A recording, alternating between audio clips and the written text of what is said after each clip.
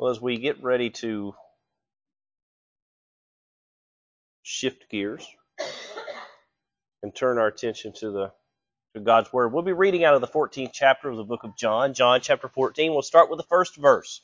We'll actually read John 1 through 3. And while you're finding your place and preparing preparing for us to begin the sermon, I will say there's a lot of memories that came back when Corey and Jennifer and Marie and Jackson, Camden, and Ava Jane came through. Of course, Camden and Ava Jane, they weren't even thought of at the time.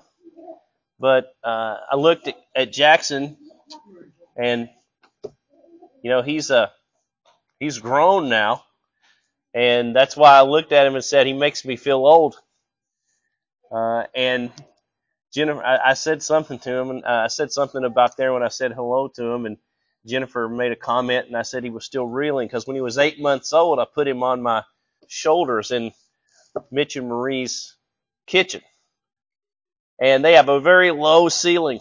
And so here he is, this 8-month kid, and I banged him right in the ceiling fan. And so whatever happens to Jackson, it's my fault. That's what I was trying to say. It's my fault. But I remember a lot. I have a lot of fond memories of being out at their house. And especially when I was first getting acquainted, let's say, before I'd even been saved. They would accepted me in their home, and I remember then, they would always get together, and it would be Amy and I, and it would be, if you know Shane and Angie Simmons, they would be there. Jennifer and Corey would be there. A few others would be there from time to time. Angie's sister would be there sometimes. But they would pull out the Bible trivia game with regularity. It would come my turn. And they would ask me a question. It could be the easiest question in the world. I had no clue what the answer was. And I'm thankful that they tolerated my ignorance for a short time. And I was still pretty ignorant. And don't know everything, or never will. But I'm really thankful to them for everything they did for me in my life. And so I'm thankful they're here this morning. We're going to start with the first chapter of John chapter 14. John chapter 14, verse 1. Let not your heart be troubled. You believe in God, believe also in me. In my Father's house are many mansions. If it were not so, I would have told you. I go to prepare a place for you. And if I go and prepare a place for you, I will come again and receive you unto myself, that where I am, there ye may be also. And that's where I want to stop right there. And I'd like to use for a title this morning, Let Not Your Heart Be Troubled. Let not your heart be troubled. There's a famous political commentator, and he uses that quite often. But I don't necessarily always agree with the context in which he uses it, because he uses it in a political context. And Jesus is talking here, and he's just finished he's just finished a conversation with Peter, in which Peter has, in his boldness, declared that he would go with the Lord even unto death. And Jesus has replied to him, and this is when he says that, verily, verily, I say unto thee that the cock shall not crow till thou hast denied me thrice. Nevertheless, let not your heart be troubled. Let not your heart be troubled. Why? Because what Jesus was about to do, you can't do it. It's not your time to do it. One day you're going to drink from that cup of wrath, but today's not the day. Because the walk that Jesus was going to make was a lonely walk, wasn't it? You see, we in our zeal and our vigor sometimes think, well, we can do this, and we don't ask if it's the will of the Lord that we should do this. And so Peter said, I'm going to do this. And the Lord said, no, you're not. Not only are you not going to do it, you're going to deny me 3 times. But nevertheless, let not your heart be troubled. And we can see that in the way that that's lined up, the way John lined that letter up. And you can say, well, how can he say that? Because remember what he said to Peter. He said, but nevertheless, Satan has desired to have thee, that he may sift thee as wheat, but nevertheless, I've prayed for thee. Jesus had interceded on the behalf of Peter, hadn't he?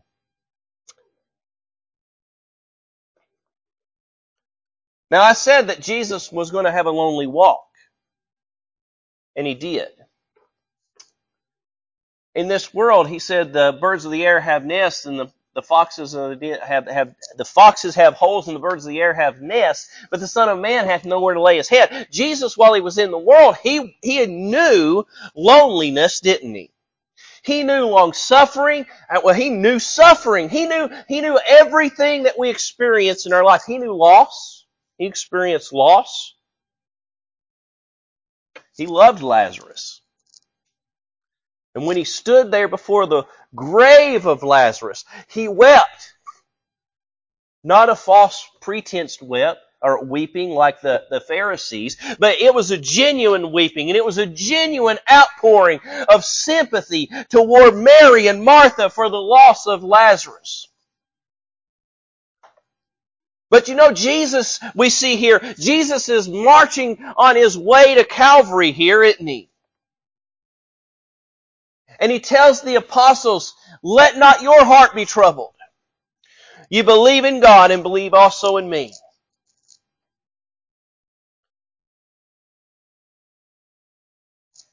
We think about the night that Jesus instituted the Lord's Supper, and how that after they had observed the Lord's Supper and the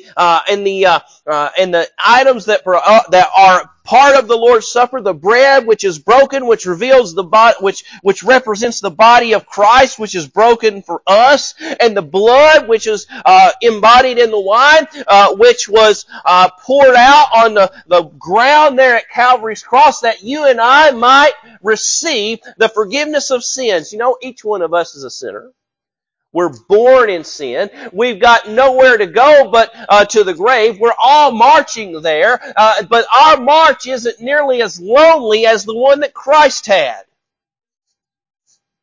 And I don't believe you can really go anywhere in Scripture and exemplify how lonely of a walk that was for the Lord Jesus Christ than you can in 2 places of Scripture. Now, we're studying Absalom's rebellion on Wednesday nights, and we're having some good studies and good conversations around that. But there's one picture, there's one thing that happened during that course after David had fled from Jerusalem and he's gone away. Absalom has ascended to the throne and taking it from his father David. And we read in 2 Samuel chapter 15 verse 30, we read this, that when David went up by the ascent of Mount Olivet and wept as he went up, and he had his head covered and he went barefoot, and all the people that was with him covered every man his head, and they went up weeping as they went up. David wasn't alone when he went up the Mount of Olives, was he?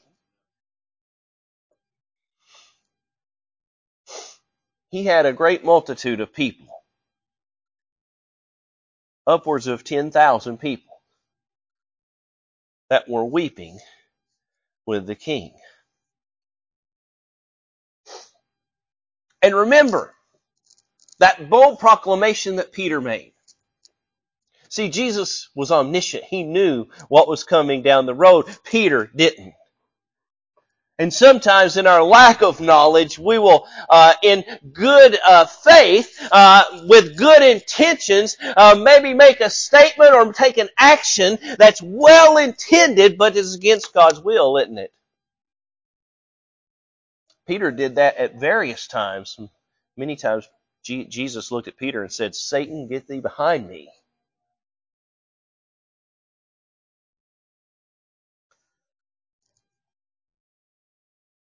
We see David going up the Mount of Olives, and he's got a throng of people weeping with him. We look in Matthew chapter 26, verse 40, and we see Jesus coming out. And after they had observed the Lord's Supper, after they had observed the last Passover, and then the Lord's Supper, here they come out as they are singing a hymn, and they go out in the Mount of Olives, in that exact same place as David went up.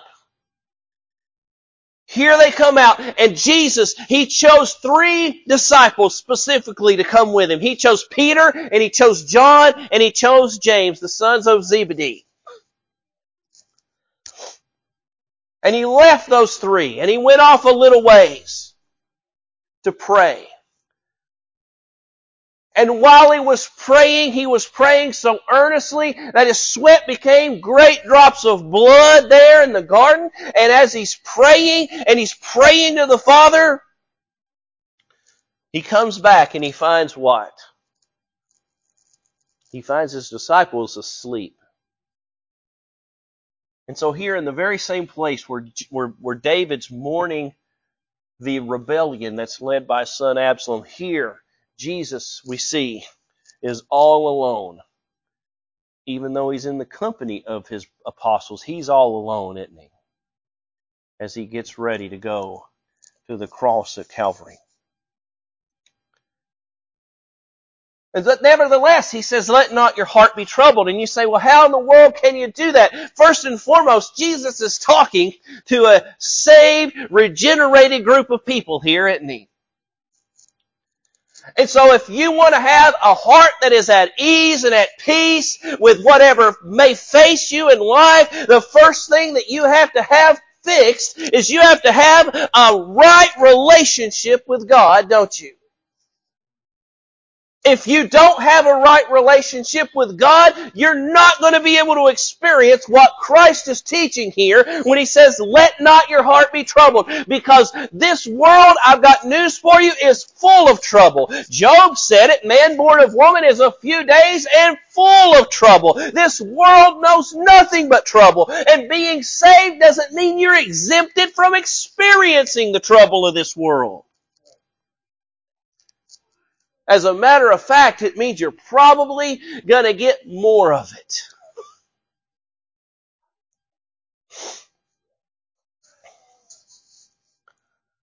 And you say, well, how in the world can a man let not his heart be troubled? Paul wrote about it, Romans 8:28. Most of us know this verse just by memory. And we know that all things work together for the good to them that love God. You can have a love for God, but not love God.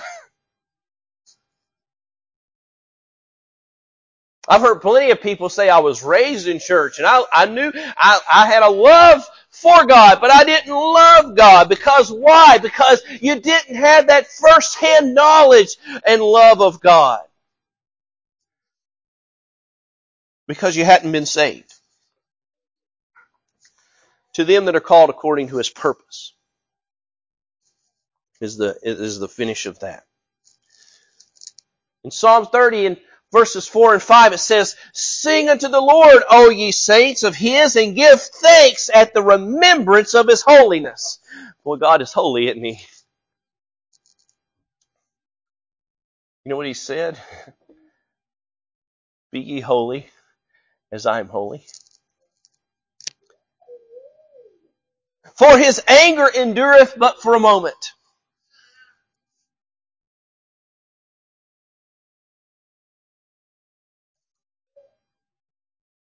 You want your heart not to be troubled. You have to understand that you have to be freed from the wrath of God, don't you? How can a man be happy? And how can a man be comfortable? And how can a man be content in this world? And how can a man have a heart that's not troubled, even though he may have a storm going on around him? How can he be in such a state and not know God? Because the anger of God abideth on who? On the children of men, doesn't it? By nature, the wrath of God abides upon us. And so we read here. And he says, but his anger endureth but a moment. When you get under conviction for when you get under conviction for your sins, you'll experience the anger of God. You'll be made to know that you're an enemy of God, and rightfully, the wrath of God abides upon your head. But the psalmist the psalmist juxtaposes that. But he says, but in his favor is life. That is, in grace, in the grace of God, there is life. And so if you're here today and you don't know God and the free pardon and forgiveness of sin, there's nothing I can do to give it to you. I can't call you down here and have you shake my hand. I can't have you repeat something. I can't have you do anything, because anything that we add to it contaminates it. You've got to come down, or you don't have to come down here. Maybe you're not comfortable. Stay right where you're at. You've got to seek the Lord while it is day.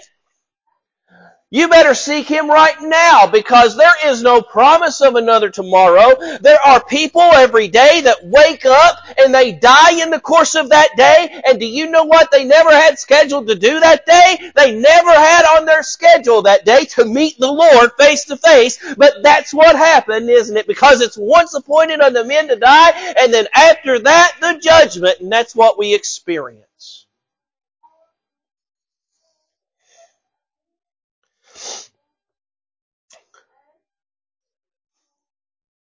But Jesus brings grace, doesn't He? And in grace is life. In grace is life. Weeping may endure for a night, but joy cometh in the morning. I've been in a lot of services when the morning broke and it was midnight.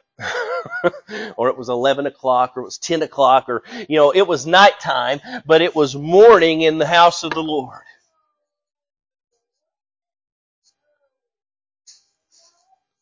It was morning in God's house. It was late when Lily got saved here at Faith a few years ago. It was bright as day in the middle of the night that night, wasn't it?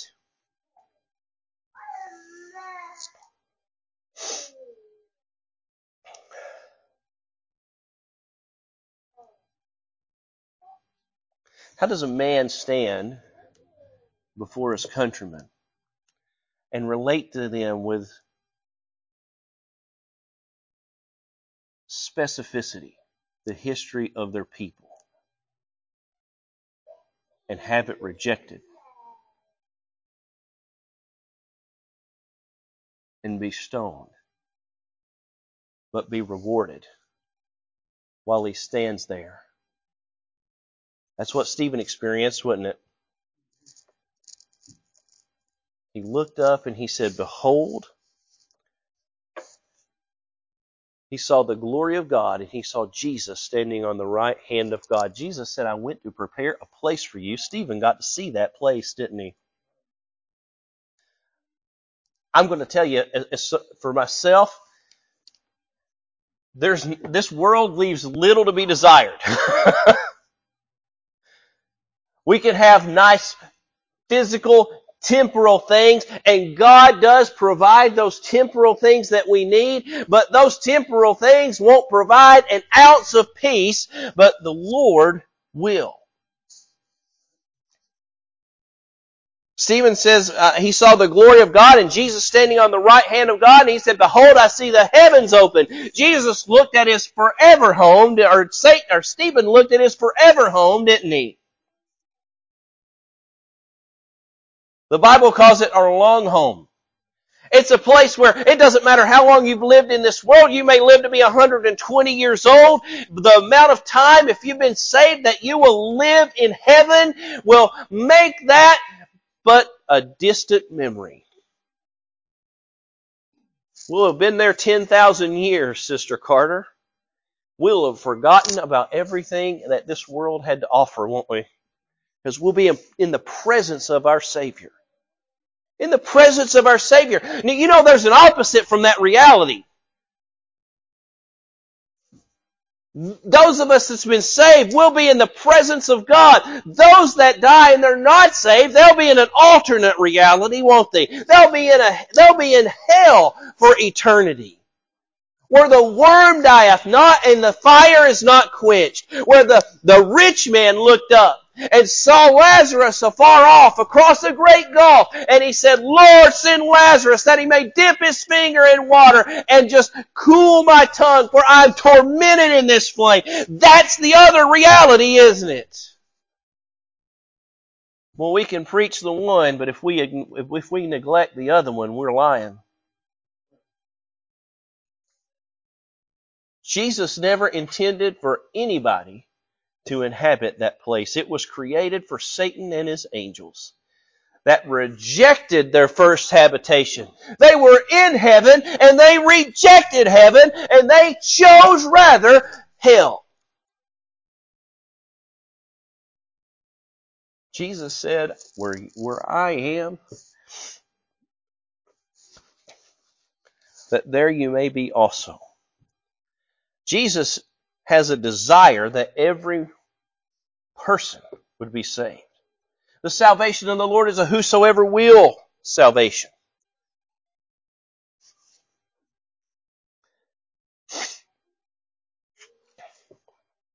Paul wrote it this way.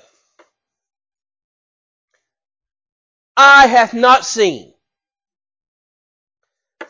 ear hath not heard, neither have entered into the heart of man the things which God hath prepared for them that love Him. We can't even wrap our minds around the creation that Jesus is making now.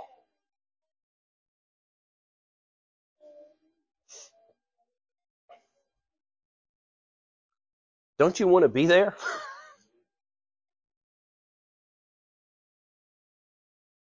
I miss Brother Glasscock, but I will promise you this. Brother Glasscock doesn't want to trade places with either one of us this morning.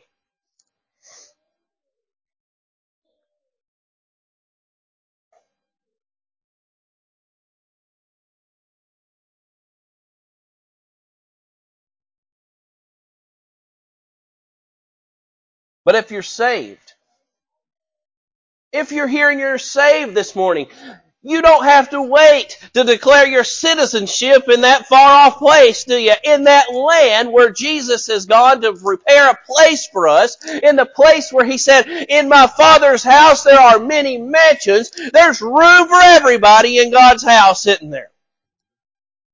Whosoever will type of salvation is to everyone that would believe, to the Jew first and also to the Greek. And so here we see Jesus saying, there's room for everybody.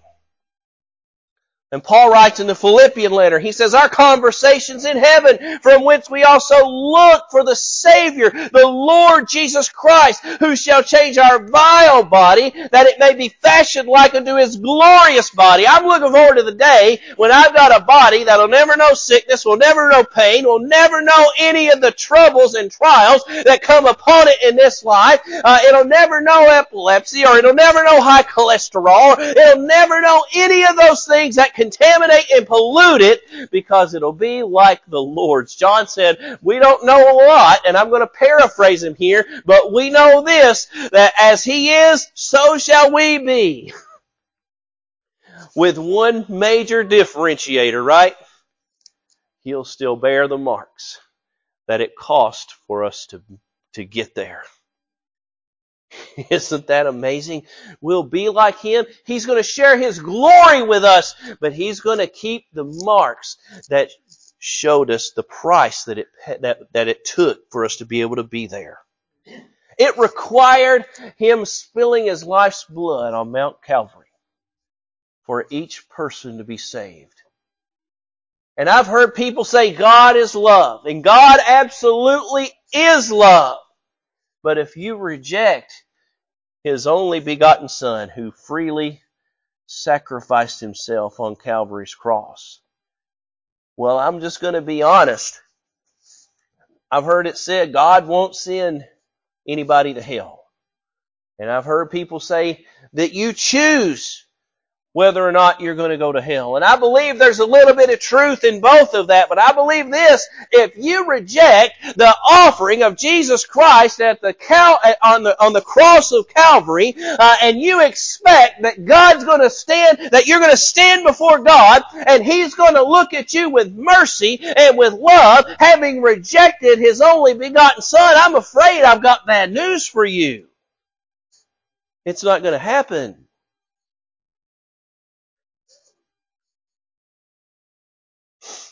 It's not going to happen. Because He who sacrificed His life is the one who's going to be making the declaration. Jesus is the judge. Now I want to finish up with 3 questions. There's 3 questions answered through the rest of this chapter, and I'm going to touch on each one of those, and I'm just going to touch on them very briefly. And so Thomas here, he hears these things that Jesus says, starting with the 4th verse here, and Jesus says this: "And whither I go, ye know, and the way ye know." And Thomas looks at Him, poor old Thomas, always asking the craziest things, right? Needing that material, needing to see it. Says, "Lord, we know not whither thou goest, and the way, and how can we know the way?" What does Jesus say? He says, "Thomas, I am the way." If you want to enter into the sheepfold any way other than through the door of Christ, I've got bad news for you. It's not going to happen. If a man climb up some other way, he'll be accounted and treated as a thief and a robber, and he'll be dealt with in like fashion. Jesus said, "I am the way. I am the truth." And look what He says, "I am the life." What did the psalmist write? In His favor is life. You don't have life without Christ. I've got news for you. You're living an illusion without Christ.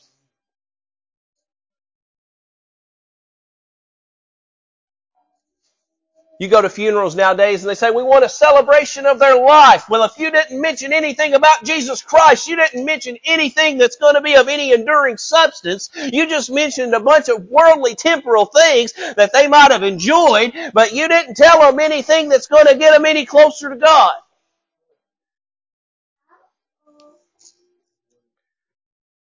My grandma's funeral, they said, "Let's have a celebration of our life." And I said, "I agree, let's preach Jesus." And they said, "Whoa, what do you mean?" And I said, if Grandma was here today and if you asked her if there was life outside of Jesus Christ, she would have told you no.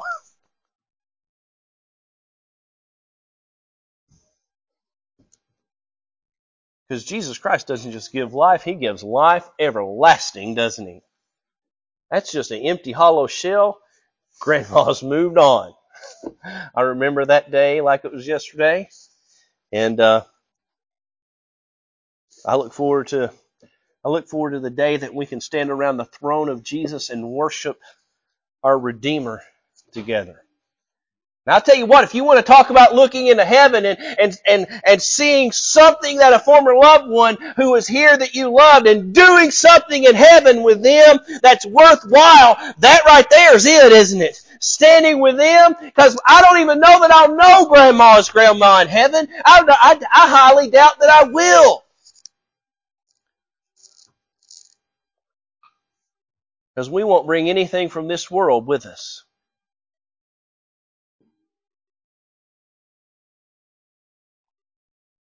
Nothing in this world will bring with us, but we'll stand around the throne in heaven and worship and praise Him one day. And Thomas says, Lord, how can we know the way? Jesus says, Thomas, I am the way, I am the truth, and I am the life. And any man who cometh unto the Father, no man cometh unto the Father but by me. And then Philip chimes in and he says, Lord, show us the Father, right? We need to see the Father. You know what? Moses didn't even get to see the Father on Mount Sinai. He said, no man can look on my face and live. Nevertheless, yet, as I pass by, I'll cover your eyes and you can see my backside. And remember the effect that it had on Moses when he came down off Mount Sinai and his face shone to such a degree that it scared the people that they had him to veil his face. And you're going to tell me, show me the Father.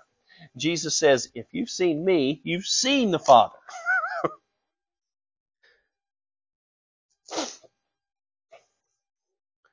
The last question in this chapter, though, comes from a man of scrupulous character. Comes from Judas Iscariot. And Judas is going to ask in a question and reveal what's really important to Judas. Because in the first two instances, Thomas and Philip, they're just speaking out of ignorance.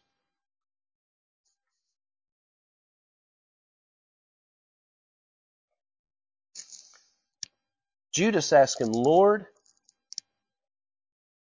how is it that thou wilt manifest thyself to us and not unto the world? That's a really good question, isn't it? Especially if you're approaching it with a temporal frame of mind. And all of these questions have been from a temporal frame of mind. How can we go there? Show us the Father. Let us see it. We want to see what we believe, don't we? But the problem with that is the Bible says that isn't faith. We want to act like seeing is believing. No, believing isn't seeing. Faith is the substance of things not seen. It's the substance of things hoped for. The evidence of things not seen. That's how it goes. Hebrews 11:6. And without faith, it's impossible to please Him. And so Judas's question is a little bit of a different tone to it. And Jesus answers it with a different tone. He says, if any man love me, he will keep my words. And my Father will love him, and he will come, and we will come unto him and make our abode with him.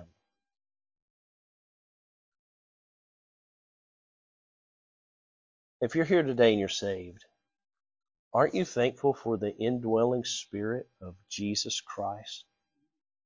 Aren't you thankful for the knowledge that brings with it? For the peace that comes with it? And that's what ties all of it together. How is it that you can be in a place full of trouble and not let your heart be troubled? Because everything around us today tries to keep us stirred up and troubled. If it's not a virus, then it's an election. If it's not an election, it's a natural disaster. If it's not a natural disaster, it's a man-made disaster. If it's not a man-made disaster, it's always something, isn't it? The world is always yanking your chain, trying to make sure that you're in a state of trouble. Let me tell you something.